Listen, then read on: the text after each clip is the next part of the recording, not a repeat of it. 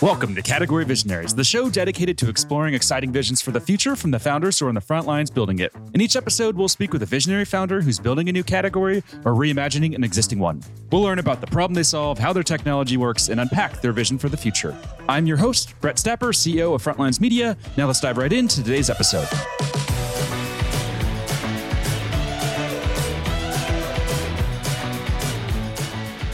Hey everyone, and thank you for listening. Today I'm speaking with Alisa Valderrama, co-founder and CEO of FutureProof, a climate-focused insurtech that's raised nearly $10 million in funding. Alisa, thank you so much for chatting with me today. Hi there, Brett. Nice to be here. Yeah, so before we begin talking about what you're building, can we start with just a quick summary of who you are and maybe a bit more about your background? Sure. So I am from San Diego. I am an environmentalist and an ocean person. And I think, my journey as a founder has really been driven by questions that I've tried to answer as an environmentalist. So from a young age, I would say, I was really puzzled about the fact of, pollution. Why was it that no one had to pay to pollute the air or the water? And even here in San Diego, which is hardly the most polluted place on earth, it still remains the case that every time it rains, the runoff from the streets is polluted, and it makes the water at the beach so polluted that you aren't supposed to touch the ocean water for 72 hours after a rainstorm. So as a young person here, I was confused about this. Like, why doesn't the city treat this polluted water before it gets to the beach? This is the key amenity and the only reason people really want to live in San Diego. And we're despoiling this amenity every time it rains. And over time, I realized that, while the cost to build these infrastructure and treatment facilities was calculable and knowable, the cost of polluting the water was never even calculated. It's considered an externality, not part of any fundamental financial calculations that were being done at the time, probably still aren't being done today. And so that makes the investment in water treatment just hard to justify from like an ROI perspective, right? So as I got older, I realized this problem is much more serious and widespread.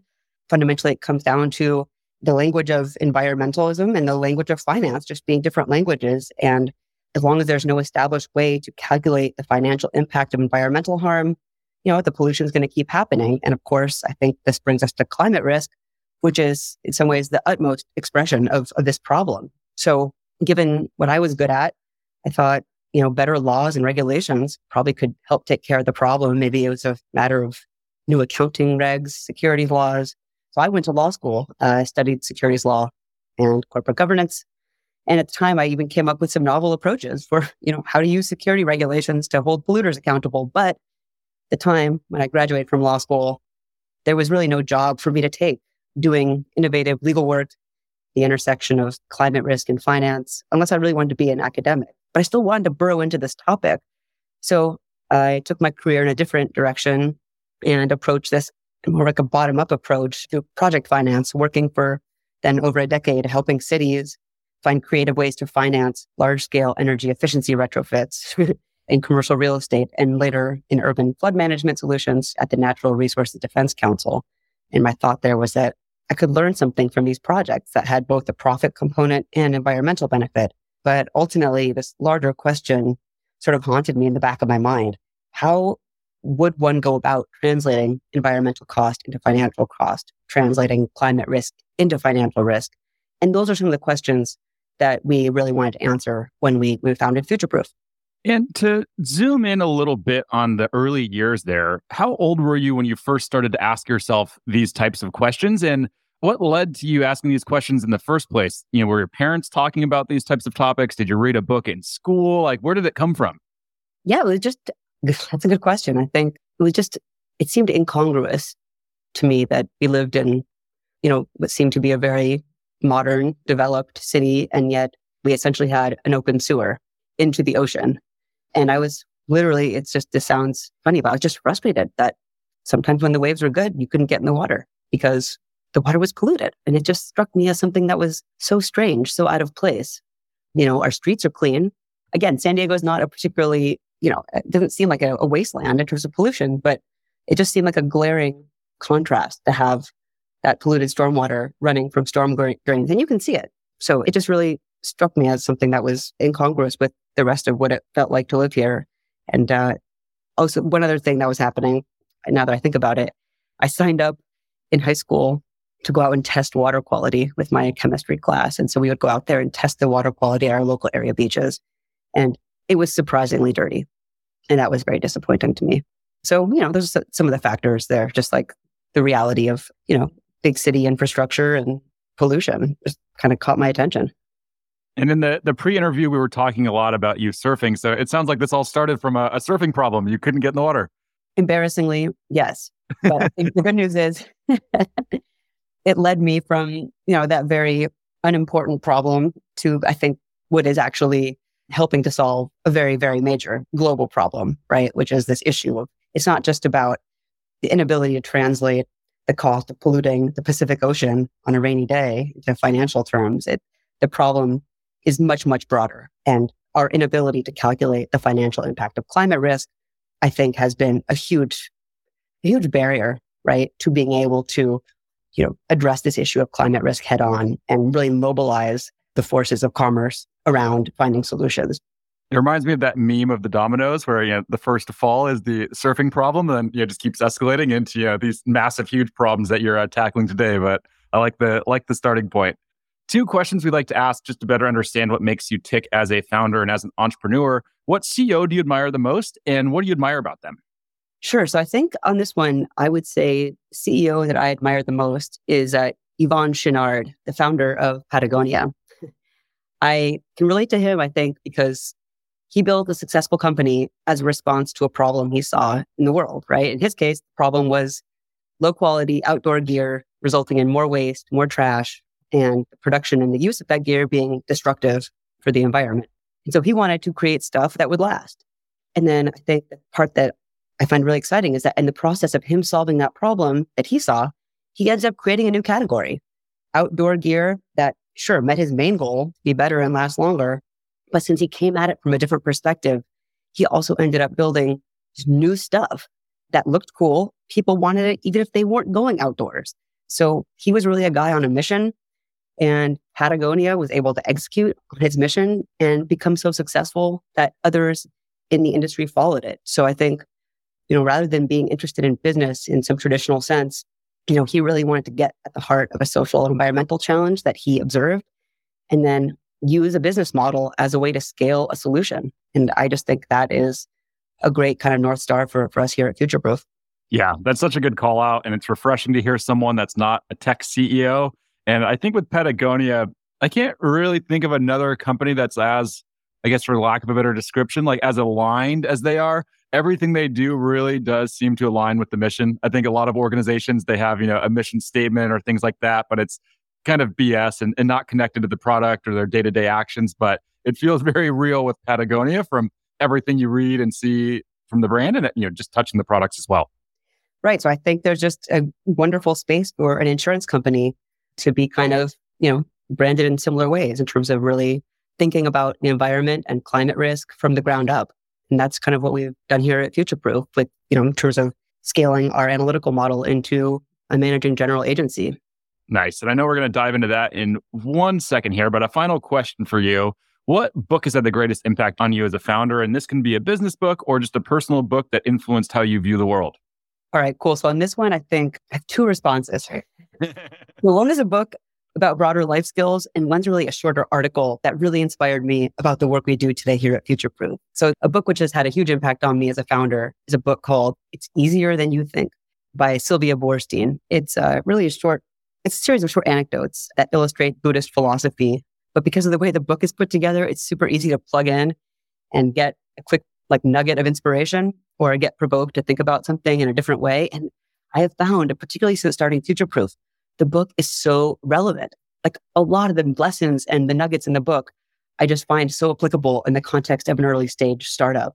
So, things like, you don't always get to choose what you get in life, but you can always control your attitude and your style of dealing with it. And just the notion of creating your own reality and the fact of mindset being everything, super relevant to startup stuff. And, pain and pleasure being things that are inevitable in life and the ups and downs of a startup. But keeping in mind that both pain and pleasure, ups and downs, are impermanent. Everything comes and goes. So just stay focused on the mission and not get bogged down. And then, of the kind of classic Buddhist stuff, like aspiring to non-hatred, non-greed, non-delusion, not being trapped by fear. And so kind of having this mindset that if there's something that feels overwhelming, but is generally within the realm of something that I could reasonably expect myself to do, I should do it. And so those are some of the, I'm not saying I'm all like zenned out and highly evolved, but the book I find really fun to read and just full of these wonderful nuggets, while not directed at a business audience, have certainly made me, I think, a more effective leader. And the second kind of piece of writing that I would recommend and get excited about is not a book, but this again is the one that got me inspired about insurance in particular. I read this in law school. It's an article from the New York Times Magazine, by 2006 or 2007, articles titled In Nature's Casino. It's a super fun read. Lewis, as you probably know, Michael Lewis is the author, and he's such an informative and entertaining writer, right? So like sometimes I send this article In Nature's Casino to job candidates that we're interviewing, because the article is about the birth and evolution of the catastrophe risk modeling world. Catastrophe risk models, as you may know, are how the insurance sector evaluates risk from perils like hurricanes or earthquakes. And the article is really about how prior to the innovations of the startup cat modeling firms about 30 years ago, loss projections were just not that great. And the whole insurance industry just sort of lived with it. But then this new school of entrepreneurs like Karen Clark, Hemant Shah, came up with new models using updated data for projecting losses. And these models were so much better than what was being used. And then other entrepreneurs like John So helped link catastrophe risk to capital markets to spread that risk through insurance-linked securities. And so it was really in reading that article while I was in law school that it first dawned on me that insurance was likely at the heart of the issues that I cared the most about related to pricing climate risk. So I had gone to law school, believe it or not, with this mindset of attacking the problem of, translating climate risk into financial risk. And when I read that article, I was like, maybe this isn't just a legal problem. And what I eventually settled on was that legal approaches could provide some, procedural mechanisms, but the article really planted the seed in me that the substantive solution that I was looking for probably would come from the insurance industry. And that's because the property insurance industry is the part of the economy that most directly bears financial losses from climate change. So I just sort of kept in the back of my mind that, whatever this price signal around climate risk was going to be, it was probably going to originate from the insurance world. And it was when I read that article in Nature's Casino that I finally kind of made that connection between the issues that I was so passionate about and insurance. That's fascinating. I've read a number of his books and they're always great. So I don't even think about him as a journalist, but I'll have to check out that article. That sounds super interesting. Yeah, it's a fun read. He does a good job, right, of like going in depth on a topic, but also just being such a deft writer that you get caught up in the personality sketches and everything. I just saw, he was just in the news the other week. I guess he was in the middle of writing a book on FTX as that whole collapse happened. So that's his new book. I don't think it'd be right up his alley, yeah. Yeah. Nice. Well, let's dive into FutureProof finally. So can you just give us a high-level overview of what you do and the value that you bring to your customers? Yeah, great. So FutureProof is a venture-backed property insurance MGA. And an MGA, you can think of like an insurance company with no balance sheet, kind of like a beginner insurance company. And what we do here at FutureProof is use our proprietary AI-driven projections of losses from hurricane, wind, and flood to power our insurance underwriting and pricing. So we underwrite and price algorithmically, and then we deliver quotes via our API. So this provides instantly bindable, price differentiated quotes to wholesale brokers. So with FutureProof, where we began, that's kind of like the summary of what we are today. But where we began was really this question of what would it look like to translate climate risk into financial risk? And again, thinking about which entities directly bear the cost of physical climate risk and that climate-linked perils cause damage to real property. So we started looking at the impact of physical climate risk on property, and R&D team, led by my husband, Alex, quickly realized that the best way to truly understand and model the impact of physical climate risk on real assets was to gather insurance claims and use AI on the claims. The reason the claims are so important is because in the claims data is captured this essential relationship between the magnitude of a peril, property characteristics, and losses at an asset level. What we didn't realize at the time was that training a model on claims data was new for natural catastrophe property insurance. And as a result, we ended up with what we have today here at FutureProof, which is a unique, and I would say uniquely predictive view and pricing for flood and hurricane risk. And what our unique view of risk entails is that we are able today to help close the coverage gap and offer quotes for properties that other insurers might not want to insure or for which they would charge an exceptionally high price. And the industry really needs this. Today, as you may know, wherever insurers are not sure how to price the risk, they'll usually choose one of two options. Either they can charge exorbitant premium or they just choose to exit in an area or region where they cannot understand climate-related risks. So you have insurers exiting areas like Northern California or coastal Florida. And these are decisions driven by broad underwriting rules that will simply exclude, say, properties within a quarter mile of the Florida coast. And so that's kind of our foot in the door. We built this uniquely predictive view of risk, and we're using this unique view of risk to power our MGA. That will in turn help our insurance carrier partners and reinsurance partners to write profitable business in markets that otherwise might have appeared undesirable. So right now, we're starting with the Florida homeowners market in the excess and surplus lines. In the longer term, FutureProof can use its models to innovate also in terms of new insurance products. We have in mind concepts like longer term insurance or community scale catastrophe insurance, or insurance that provides built-in incentives for investments in adaptation and resiliency. So we kind of start as this baby insurance company, but the hope is that we eventually put ourselves in a position to really innovate in terms of kind of reimagining what the insurance industry can do in the face of climate risk and investment in adaptation. Very fascinating. I was on the consumer end of this. I was living in a place called Sag Harbor, New York a few years ago and randomly got a letter that my insurance was not going to be renewed in 3 months because of hurricane risk, which was a surprise to me. So interesting to hear what's happening behind the scenes there. Can you talk to me about where you're seeing the most traction and what market you're seeing really drive demand here? Sure. So I think we decided to launch in Florida, which, no pun intended, or maybe pun intended, the eye of the storm here, in terms of just being a state where there are just massive challenges for the insurance industry to select and price risk. And it's obviously a very large property insurance market. There's a huge amount of insurable value along the coast.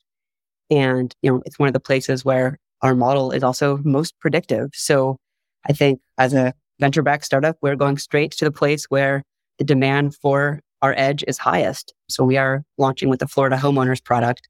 And I think the good news is, given the predictive power of our model, we've been kind of doing a bit of a roadshow with insurance carriers and reinsurers. There's a lot of interest in kind of what we're bringing to market. It's something that folks haven't seen before. And I think we're in the right place at the right time. And what have you done to build trust for your model? Because I have to assume that if it were to be wrong, the stakes could be massive. So what have you done to really build out that trust?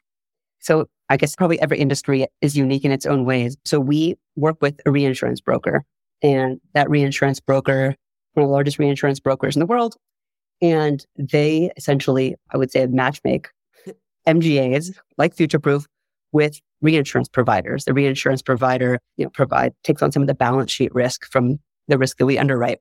And so we are working with this large reinsurance broker, and what the large reinsurance broker has done as part of their sort of roadshow they take us on, aside from introducing us to reinsurers and carriers that are excited about our product and for whom our product is, fits like a puzzle piece with what they're trying to do business-wise, they also have provided third-party validation on the performance of our model. So they sent us 270,000 odd addresses from Florida for a past event and asked us essentially to, do a test. You can use our model to predict losses. And so then based on the performance of that out of sample testing, they kind of have like a proof point of, hey, had you been working with FutureProof for this past hurricane event, here's how much better you could have done than working with the industry standard models that you're working with. So I think that's kind of a major component of, I think, what differentiates us is that we do have this unique view on risk selection and pricing. And then with this third party validating our model, it's no longer us just saying, oh, we've done a lot of out of sample testing and it looks really good. We now have a major industry standard, reinsurance broker saying, hey, we've kicked the tires on the FutureProof model, and it's actually extraordinary and unique. Amazing. And what's your North Star metric when it comes to traction and growth? And are there any numbers you can share with us to highlight some of that traction that you're seeing? Sure. So we are looking to raise a Series A later this year. So we're still kind of pre-launch, but I would say our milestones for the Series A are threefold. We want to line up capacity from a reinsurer, have an insurance carrier that will provide the paper that we underwrite on, and then we'll have the MVP of our algorithmic underwriting platform kind of launch. So those are the three kind of core milestones. And what we're looking to do in our first year is between 15 and 20 million of gross written premium. So that would be kind of like the general North Star of what we'd be looking to show for our first year in the market. Nice. That's amazing. And when it comes to market categories and category creation, what do you think about market categories and the market category that FutureProof is in? Yeah, so I would say we did initiate the company as a climate risk analytics platform. And I think we have since evolved. We're now an MGA. So we are not selling analytics into the market. We're not selling a catastrophe model. We are using our own unique model to select and price risk on behalf of insurers and reinsurers. So in that regard, we are an MGA, but instead of sort of being the outsourced, say, distribution or a claims management component, we are actually the outsourced risk selection and pricing. And that's just, kind of something within the category of things that MGAs do. So we're not creating the MGA category, but I think we are really helping it evolve on this issue of risk selection and pricing. That's really at the heart of what insurance is all about, which is understanding the risk. And then, kind of helping, I would hope, to pull the industry forward in terms of understanding, the role for insurance as it relates to helping lay groundwork for adaptation to climate risk and financing climate resilience. So one other thing I wanted to ask you, for the people like me who just buy insurance and don't know anything about the space, can you explain what an MGA is? Yeah, sure. So I'm an MGA, managing general agency. Again, the kind of most essential definition of it is it's like an insurance company, but it doesn't have a balance sheet of its own, which if you think about it as a venture-backed company, we're not going to have the capital to have a balance sheet of our own. Once we did have a balance sheet of our own and start taking risk on our own balance sheet, in that regard, we become kind of more of a full stack carrier. But as an MGA, you kind of are the outsourced helper to a reinsurer and a carrier. And MGAs can perform any number of functions. So there are MGAs that just focus on distribution, right? We're going to build a direct-to-consumer platform and it's going to look better, right? Or they can focus on claims administration or policy admin. So MGAs can perform a whole bunch of subtasks on behalf of their carrier and reinsurance partners. In our case, we are focusing on the risk selection and pricing. So we will look to our carrier partners or third parties to do the other components of, claims administration, policy admin type work.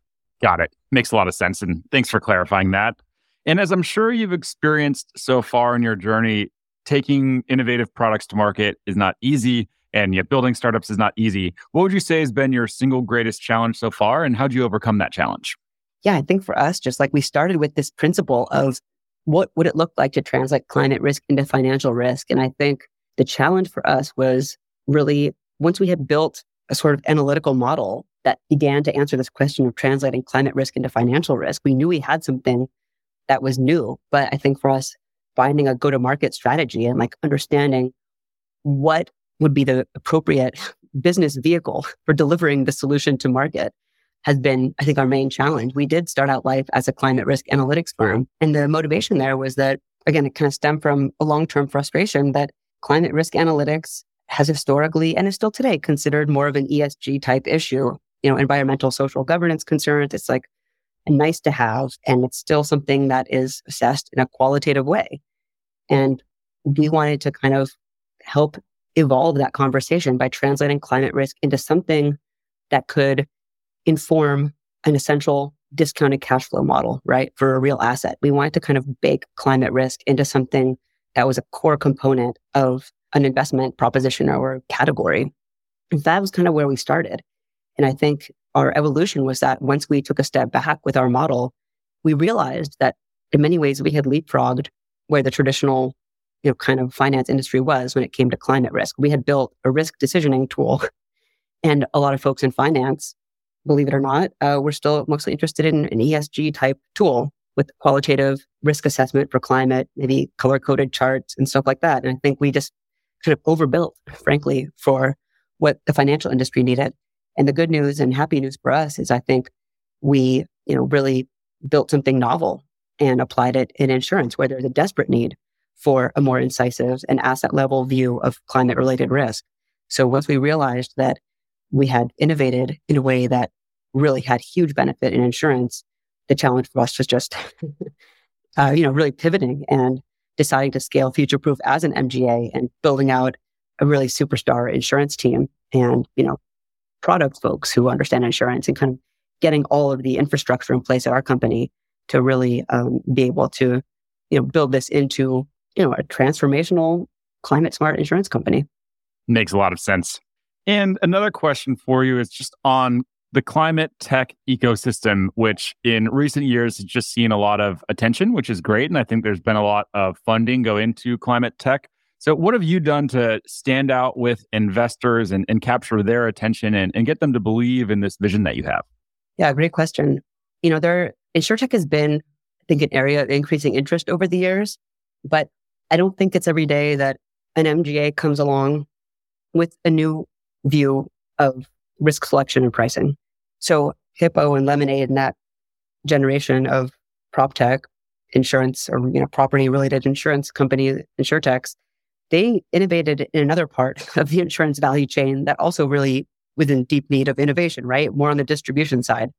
And I think we are kind of maybe a third wave of insurtech, which is innovating on, this issue truly at the heart of what insurance is all about, which is the risk selection and pricing. So, in terms of distribution, we're doing something innovative there as well, in the sense that we are building our analytical model into an algorithmic underwriting platform.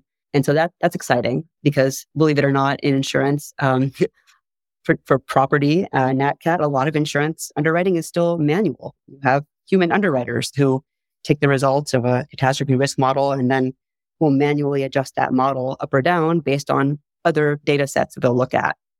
We look at a 0-100 score for roof condition, a bunch of other factors. And so there's still a lot of human in the loop when it comes to insurance underwriting for property. And I think given what we built, our analytical model, we were able to kind of easily translate that into something exciting in terms of underwriting as well, with our algorithmic underwriting. So I think, those are kind of some of the issues that we are doing that are new and different. So we have something new on the substance, which is sort of a differentiated quote that we can offer that'll look different from other quotes because we have a different view of how to select and price the risk. And then we deliver it in a novel way as well through this algorithmic underwriting platform. So those are kind of two of the novel things that we're doing. And I think of the VCs that I speak with, I don't think anyone has seen anything like it before. And there's a lot of interest. Nice. That's awesome. Last couple of questions here before we wrap up. What excites you most about the work you get to do every day? I guess for years before FutureProof, I was lucky. I always had jobs that I loved and they were always related to my interests. But I always felt like I was, again, getting back to this question of translating climate risk into financial risk. Again, I kind of really delved into more project-based approaches to that in project finance. And it was because I couldn't really find an institution that would allow me to work on this broader idea that I was excited about, And so I think I was trying to find ways to work insurance into the jobs I was doing, even when I was doing the project finance work. And it always just kind of felt like a side hobby. And when it came to my real work, I felt like, I was always a little bit of a misfit. Maybe I was before my time. Maybe I was just wrong sometimes trying to think about this kind of issues around climate risk and insurance. Obviously, you can't know in the moment, but at the time I was always trying to bring these issues into my work. And it was always kind of, people looked at me like, why are you trying to bring insurance into this? Like, just kind of confused. And I think in contrast today, I'm just very excited and grateful to know that I'm right where I'm supposed to be. It feels good to finally be in the place where I'm able to really bring these ideas to light and our company is in the right place at the right time. And I'm also excited, I would say, that it's not just me anymore. In fact, it's not remotely about me. We have a huge team of actual subject matter experts who took this kernel of an idea and are now bringing their own important contributions to really shape the direction of our work. We have incredible engineering talent, superstars from the insurance sector and data science fields. So I think what gets me excited on a daily level is really about our team, that we've come this far and we've been able to attract, this level of talented folks to get this very ambitious and high stakes job done. And I think that's, another prong of what gets me excited. I just think we're working on one of the biggest and most high impact ideas I can think of when it comes to climate change. And maybe you hear this too, Brett, but I hear people say all the time, oh, solving climate change is going to require this deep re-engineering or reordering of the global economy. And, I just think to myself, like, insofar as insurance is really the grease on the wheels of global finance and commerce, the type of shift that folks have in mind, it's never going to take effect without insurance evolving and getting fixed first. So I just find it incredibly energizing, humbling that we get to work on this very difficult, very consequential problem. That's awesome. And it's very inspiring to hear you speak because it's just so clear the passion behind everything that you do. So it's always fun to have founders on who really believe in it and have a strong passion for their business. Yeah, I'm definitely all in on FutureProof. It's been, again, this started when I was a kid in some ways. It's just been this lifelong journey of what would it really look like to try and solve this big problem? And it just feels like we're still early stage, right? We haven't even raised our Series A yet, but it feels truly exhilarating that I feel like I'm finally able to, make a mark on this important issue. And that, again, being able to bring the team and bring the talent that we have mobilized here at FutureProof, we actually have more than a good chance of solving this problem. Amazing. And last question here. Let's zoom out into the future. So 3 years from today, what's FutureProof look like and what's the impact look like that you're having on the industry? Oh, awesome. Okay. So I would say in 5 years, we're in all 50 states with homeowners, commercial insurance as well. We have differentiated insurance policies. So, maybe there are longer duration policies. Think about a 5 or even a 10-year insurance policy. And crucially, the FutureProof insurance policies have financial incentives for investments in resiliency built in. And then this is the Patagonia component, right? Not only are we doing something different, but maybe in 5 years, other insurance companies will have started to copy us. Then we'll know that we have shown value. And then we know that we've really started to drive change. Nice. I love it. Unfortunately, that's all we're going to have time to cover for today. But before we wrap, if people want to follow along with your journey as you continue to build, where's the best place for them to go? Yeah, we are on LinkedIn at FutureProof Technologies, and we are fairly quiet presence on Twitter as Climate Risk number one.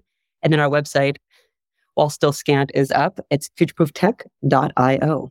Awesome. Well, thank you so much for taking the time to come on and chat, talk about what you're building, and share this vision. This is all super exciting, and we wish you the best of luck in executing on this vision. Thanks so much for having me, Brett. All right, keep in touch.